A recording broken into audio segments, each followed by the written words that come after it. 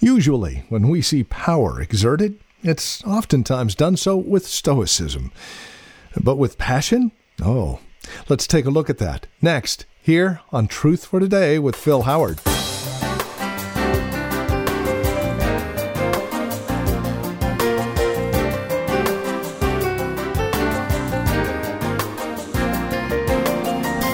Power with passion. Welcome. This is Truth for Today with Pastor Phil Howard from Valley Bible Church in Hercules. We find ourselves back in the book of John today, focusing in specifically on chapter 11, verses 1 through 46. The power and the passion of Christ on display. As mentioned a moment ago, when we see power, usually it's done with stoicism or with indifference. But Jesus expresses deep love and passion. And there is much to learn from John chapter 11, the raising of Lazarus from the dead. Join us next. The powerful and compassionate Christ we see in operation here. Never was more power ever resident in one human body than in the incarnate Christ. You've got omnipotence dwelling in a body. And yet, in this, some of the deepest emotions are expressed that we see in the narrative. Three great issues face all of us, and I think they're answered in this narrative. Three great issues.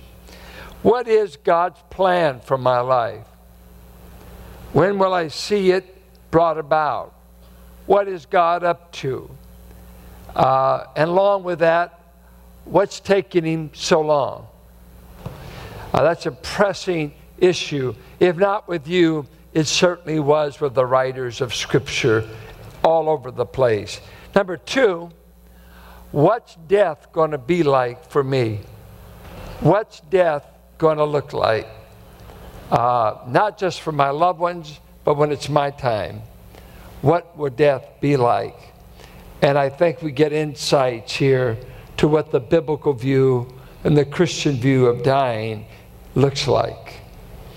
I said to a man a while back, if I was not a Christian for any other reason, I'd be a Christian just for burying my loved ones. This man, who's been diagnosed with terminal cancer, said, forget about your loved ones. Wait until it's your turn to die.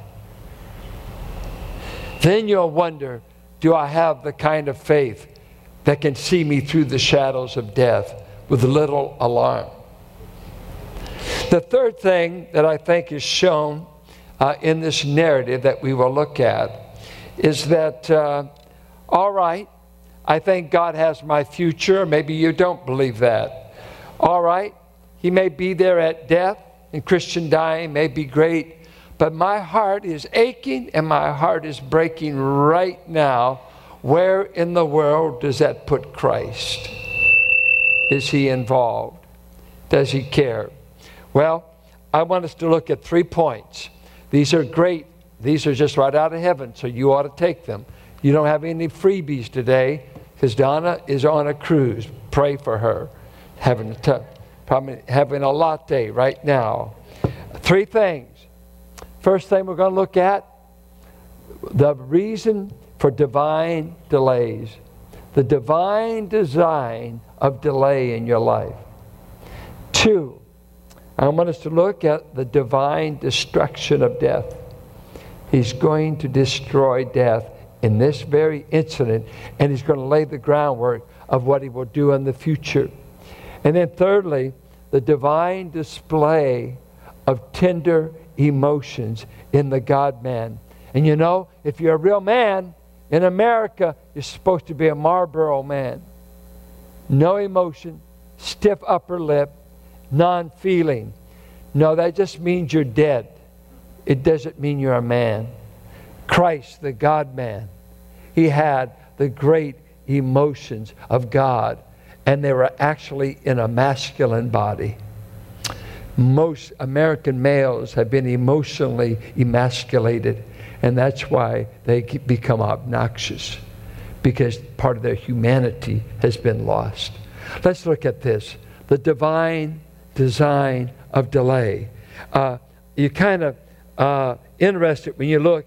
First of all, verse 4, he said, hey, don't panic about this sickness. It's for God's glory. Well, at the time Christ said that, probably Lazarus has already died. And you go through the narrative here, he is so seemingly flippant or non-concerned about the timing. Timing is of all urgency. Get here before my brother dies. And he even goes down in the narrative and says, I'm really glad he died. Did you notice this? Imagine this, verse 14. Lazarus has died, and I'm so glad that our beloved is dead. Maybe they'll say that at your funeral. And for your sake, I am glad that I was not there, so that you may believe. There is this total, non-shaken Christ in the midst of their crises. Come on, you got to get there. The 4 days, by the time they got there, it had been 4 days. It probably went like this.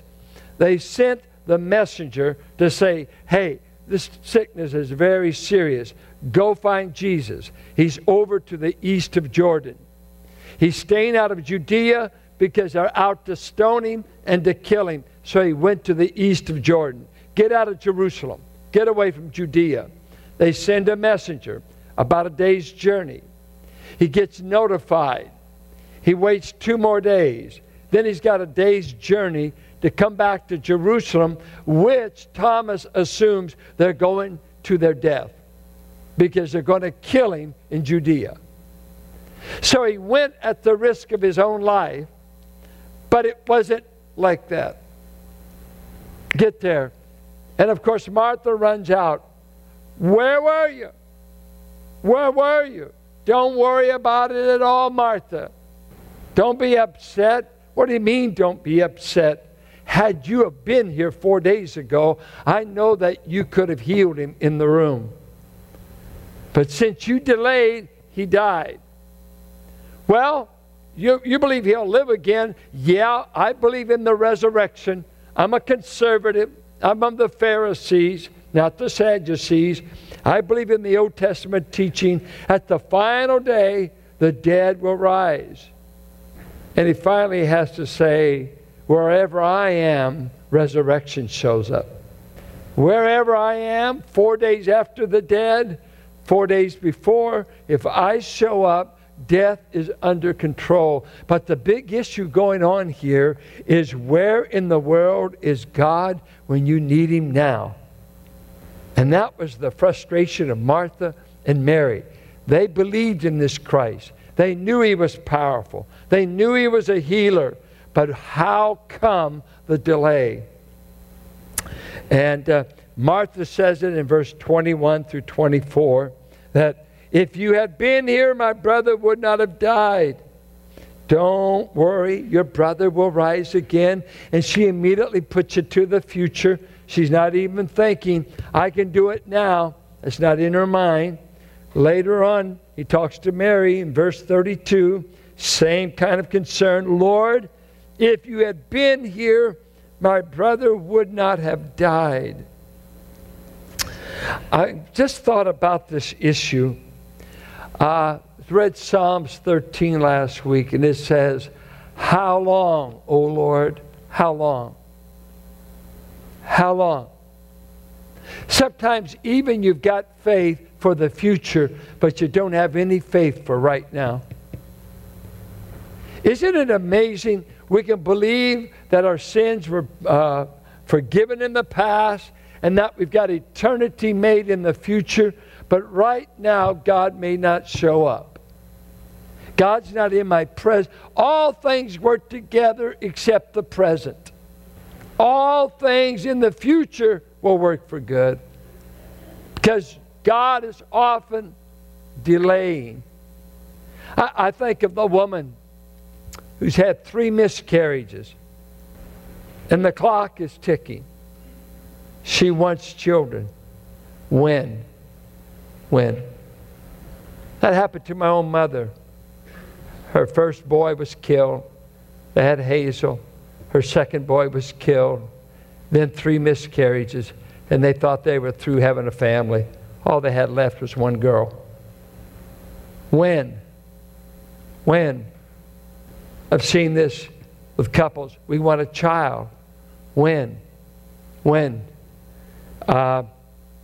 You see a person waiting for a life partner, and they're getting close to 40.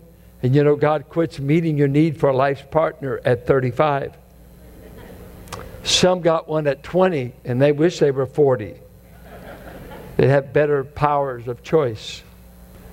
Will you ever send me a godly wife, a godly husband? When will you ever save my family? It's a hard question. But in the narrative, it's amazing that the timing of God was perfect, but it wasn't the time schedule of Mary or Martha, because it looked like all was lost just due to delay. I hear things like this. Jacob, you don't know, we don't have time to look at the narrative, but here Joseph has gone into Egypt. He thinks he's dead. The boys go down because of famine. And finally, in the plot to get them there, Joseph said, do you have any other brothers? Oh, we got one, but man, we couldn't take him because he's the baby, and our father would sure enough die. And they go back, said, you can't have any more food, and I'm going to keep one of you until you bring Benjamin back. And if you read the narrative, when they tell this to Jacob, Jacob says, everything is against me. Everything is against me. And he had no idea of knowing everything was working for him.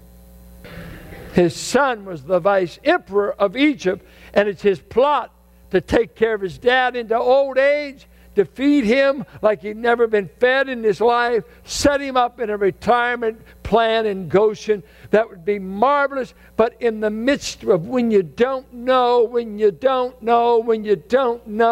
it seems everything is against you at times. And God's delays seem to be forever. This is exactly what Mary and Martha were dealing with.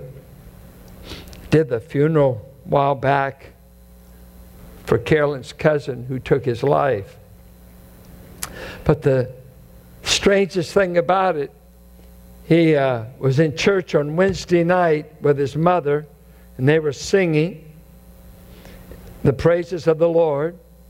He'd come out of a drug culture. He was out of work.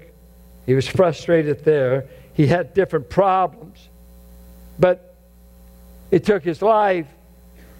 And when I'm doing the funeral, the big question is, of everybody, where was God last Friday when Jimmy took his life? Where was God?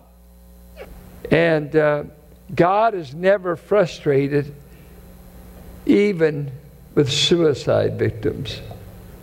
He's the same place he was when his son was crucified. And there's something you've got to wrestle with in life. Will you wait on God while God is saying delay? It's not my time. It's not my time. And in the meantime, I'm going to see if you'll trust me. Or will you take matters into your own hands? And I hear of someone that did that. When you're not able to get the children you want now, take Hagar. That sounds good. Sarah can't have the children I want anyway. So we start inventing other ways to make it happen. And many times we create our greatest disasters. Well, we'll move on. The narrative also shouts another thing, I believe. If any place in the Gospels, it just shouts the view of Christ and what the death of the righteous looked like. We get this marvelous view that verses 11 through 14, listen to what he says. He says, after saying these things, he said, our friend Lazarus has fallen asleep, but I go to awaken him.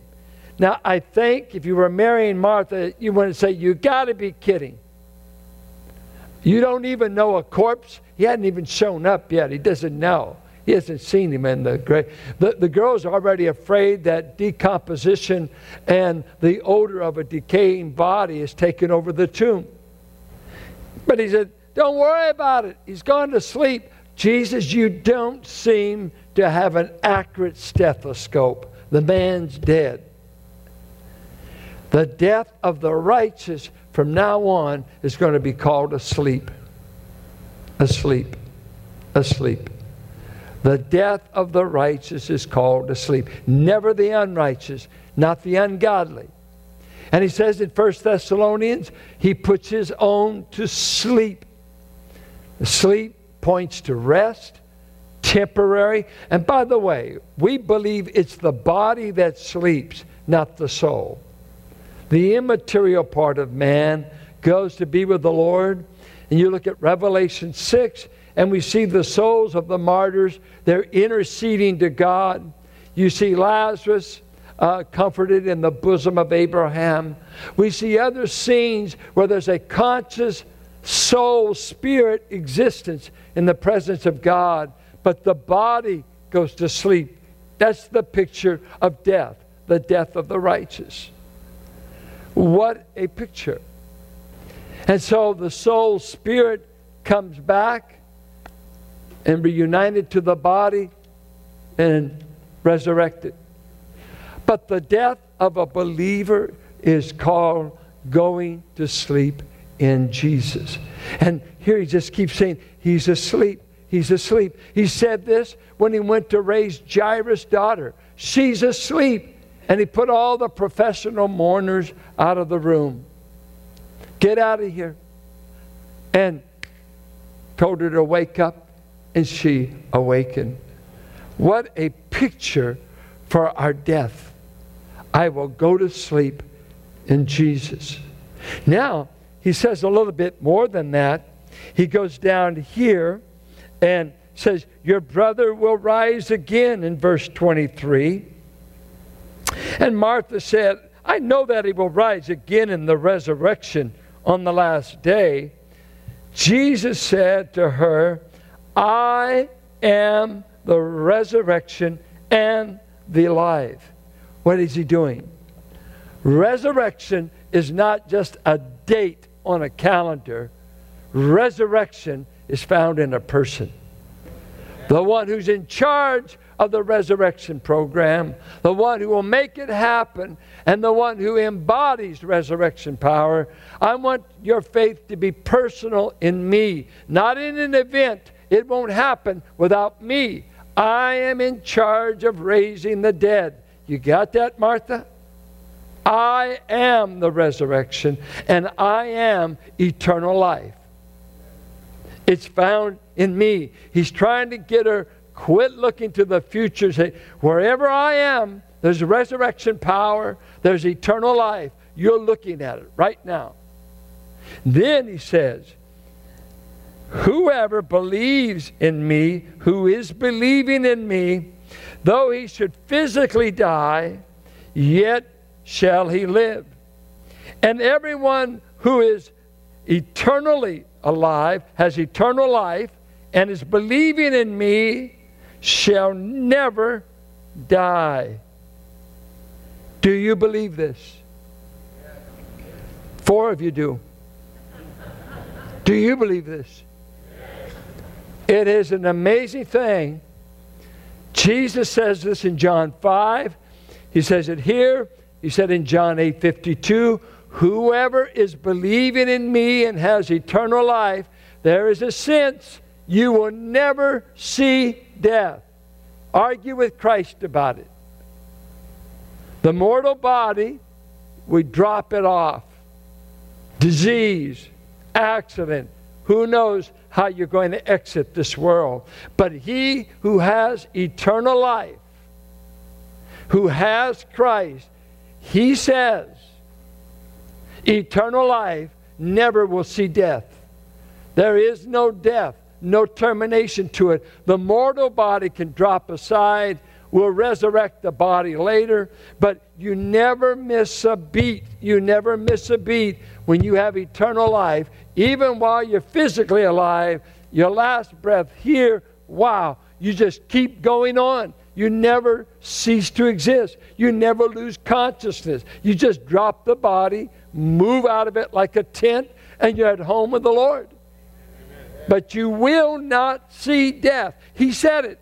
I'm not making up a doctrine, I hope. I will not see death.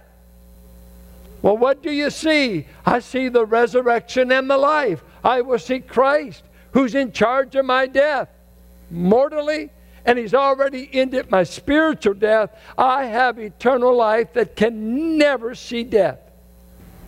It can even wake you up in the morning service. I mean, now what? You can't. If you were a Greek reading this gospel, and the Greeks were expected to read it, they never heard anything in their life like this from Philo, Plato, or any of the Greek temples, because the body just is annihilated, is gone forever, and there is no afterlife. The only thing close to it would be reincarnation. And pray you come back as a good ant. Just swim out there. But Christ is saying, Mary, Martha, the resurrection and the life. Now you say, well, that's nice. Anybody could say that, right? Come on. If you do this in the 60s and you're strung out on drugs, anybody believe you. But watch. He goes on in the narrative, and he goes to where Lazarus is, and he shouts, Lazarus, come out. And what did he do? I'm telling you right now, we have no gospel where you cannot conquer death. Death is the reminder that sin and its wages are ever before the human race, but someone entered, and in 33 years, He controlled death. He's saying, when I speak the word, even to a corpse, it comes alive. You can count on me pulling off the resurrection, and you can take my word for everything I said. He is the divine destruction of death as we've known it. He turns it into a sleep. He says your life will not be terminated, and that doesn't mean much when you're 20 and when you're cool. It means a whole lot when you get old, quasi-ugly, and barely can get around. This looks better all the time. I shall never die. Because how can you ever really die when the resurrection and the life lives in you? Eternal life never dies. The mortal body we drop off to remind us we had an earthly existence and we lived among in a just regular ordinary life. C.S. Lewis called our body our earthly tent. Paul said the same thing. We just drop it off and God will resurrect it someday, but it'd be totally a new outfit made like it unto His. What a great prospect when you know Christ. Not only heaven made, but death conquered for you. He can conquer death, and He has for us. Life forever in Jesus Christ. That's the title of our series here in the book of John. We trust our time together today has encouraged you in Christ as we work our way through this wonderful gospel. It is our hope and prayer that chapter 20 and verse 31 will come to bear on your own heart and mind, that you understand why John wrote what he wrote, for the purpose of believing and having life eternal in Christ. To review a copy of today's program or to obtain the entire series, we would ask you to get in touch with us here at Truth for Today, and there are a couple of ways to do so. You can call us at 855-833-9864, or you can stop by our website, valleybible.org, and take advantage of the resource materials that we have posted there as well. You're also welcome to write to us at 1511 M. Sycamore Avenue, Suite 278, Hercules, California, the zip code 94547. And as always, your gifts make a great difference here at the ministry. No matter how large or how small, your financial contributions to this ministry allow us to continue presenting the gospel here on KFAX. As a TFT sustainer, we would also like to pass along your way a quarterly newsletter, along with our once-a-year special gift and access to Take a Break with Pastor Phil, the weekly video devotional that we have. Again, these are all just simple ways of saying thank you for supporting us financially, realizing that this broadcast is presented daily here on KFAX through your financial involvement as well as your prayerful support. One other note as we close out our time together today, we would like to invite you to join us for worship here at Valley Bible Church in Hercules. You can find out all of the details and directions at our website, valleybible.org. That's valleybible.org. We thank you for spending time with us today. As always, it is a pleasure to share God's Word with you. And we look forward to the next time when we can do it again here on Truth for Today with Pastor Phil Howard.